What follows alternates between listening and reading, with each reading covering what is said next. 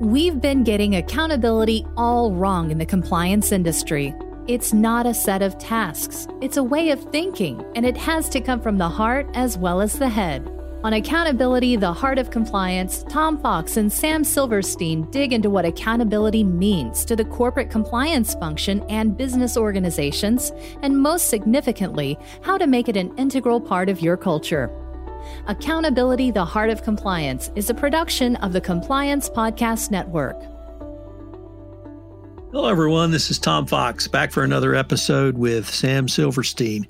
And today we're both coming in hot because we're going to talk about KPMG and the recently released Securities and Exchange Commission order around the fraudulent conduct of KPMG. There were two parts to that order.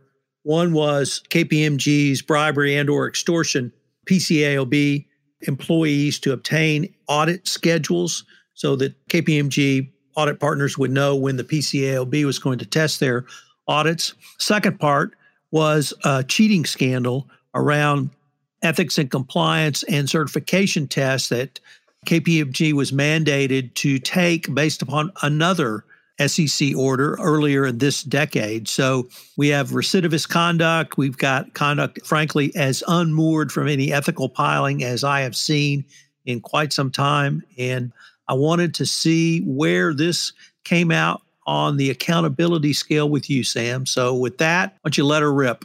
Wow. I don't even know if there's a scale that applies to this. I don't think it makes it onto the scale.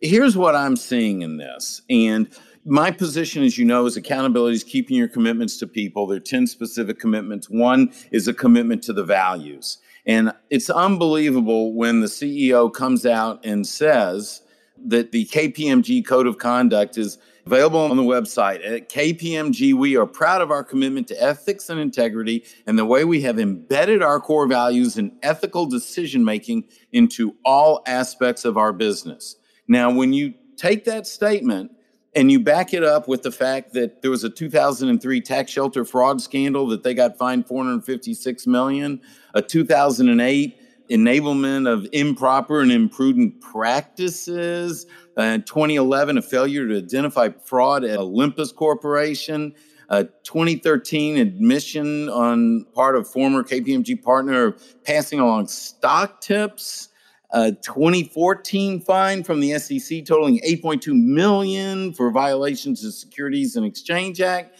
The statement that the CEO makes is just a blatant lie. And it's a lie. That's it. And so my question is, why would anyone do business with a liar?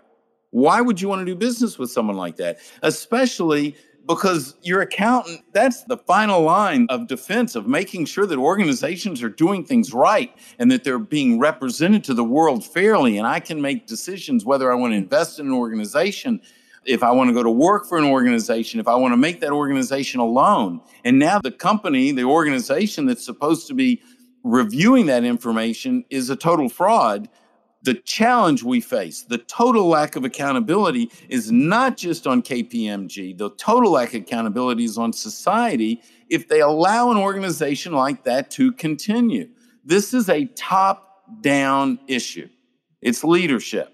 And society can't reward that kind of leadership and needs to send the message so that leaders in other companies say, hey, you know what? If I'm going to do it, I'm going to do it right. Sam, one of the things I've struggled with in reading this order and thinking through it is how can KPMG actually change? They're going to have a monitor, or they call it in the order a independent consultant. Do you bring in a drill sergeant who's going to really crack the whip? Do you bring in someone says a new sheriff's in town? Do you bring in someone who says we're going to change, but we're not going to discipline people? We want people to actually do something. How can you change this culture? Well, first of all, senior leadership at the very top has to believe in the values. If the senior leadership doesn't believe in the values, bringing a sheriff in isn't going to change anything. If senior leadership is willing to go around the values, then everyone in the organization knows they can go around the values. So to begin with, you have to have senior leadership that truly believes in the values, which means that the values show up in every decision they make. There are zero exceptions, because as soon as you make a decision that doesn't connect to the value knowingly, now we all make mistakes, but as soon as you make a decision that doesn't connect to the values, then you're saying that value doesn't really count. It's all or nothing. There is no in between. And so until you have senior leadership in place that's willing to do that, you can't have it in the organization. And then the next step is, and this is the unfortunate truth, is you cannot allow anyone to stay in your organization that's not living the values. I don't care how much rain they make, how much business they bring in, how much value they add to the bottom line. If they don't live the values and you're allowing them to stay in the organization, then you're saying, well, they're exempt from the values. And well, if that's the case, then the values, again, don't really matter. So you have to clean house. You have to say, in my organization, whether there's 10 people, 10,000, or 150,000 people, whatever the number, we live the values here. And when you impregnate that throughout an organization, then it becomes self-policing. Ethics doesn't become an issue. Everyone knows that to thrive here, we're going to live those values. And it starts at the top, and it's a full press, all-on commitment to that from the top down. The organizations that I work with, that I experience, that take that stance, they see amazing results. And the ones that are willing to just kind of lollygag around, they end up in the situation that KPMG is. How does a company convince junior employees and non-senior management that they actually mean it when they say, if you see something, say something, raise your hand, speak up. If you see unethical conduct, if you see fraudulent conduct, if you see conduct that is antithetical to our values, tell someone. The only time that's going to happen is when that middle management that you're referring to sees that senior leadership is all in on the values. If an organization hires slow and fires fast, they hire to the values, they hire people that the most important thing when you hire someone is that there's evidence of those values in their life, that they align with those values, and that you establish that before you even establish whether they can do the job. When they see that exists, they start to understand the importance of those values. And then it becomes self-policing. But it'll never be self-policing at the level of middle leadership unless it is being handled at the level of top leadership.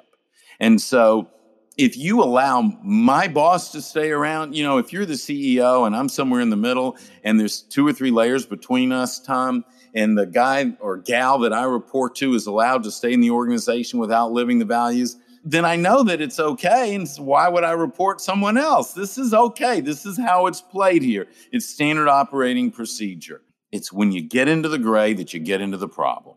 So earlier on, you talked about the service that KPMG provided, and it's a unique service, although there's a very large industry around it, and that's financial auditing. And the very backbone, I would say, of our public companies is the ability of the investor to have a level of trust with an audited financial statement. How does KPMG win back customers' trust now? Wow. There's a bank out there that's running an ad that says established or founded in 18 whatever and reestablished. Yep. And when I see those ads and then there's more ethics issues that come out at the same time, I'm thinking, well, that's not really reestablishing. I don't know. I mean, first of all, I have no confidence that the CEO really cares about the values because he's willing to make the statement that he's thrilled with the way they make their decisions based on the values. So to me, yes, you have to clean house at the top, and then you have to show me proof over time that you're changing things, that this is real within the organization. My youngest daughter is a doctor, and she serves in Africa, and she was seeing a patient that the leg of this young man was just so bad. The only way to save his life was to amputate the leg. I mean, that's pretty serious. And ultimately, the situation took this young man's life. I don't know where KPMG is on that scale. Our society seems to continue to support organizations even when they don't do the right thing, even when they are dishonest. And so if you are hiring me to come in as CEO or the advisor to the CEO, I would say we have to start evaluating people right from the top.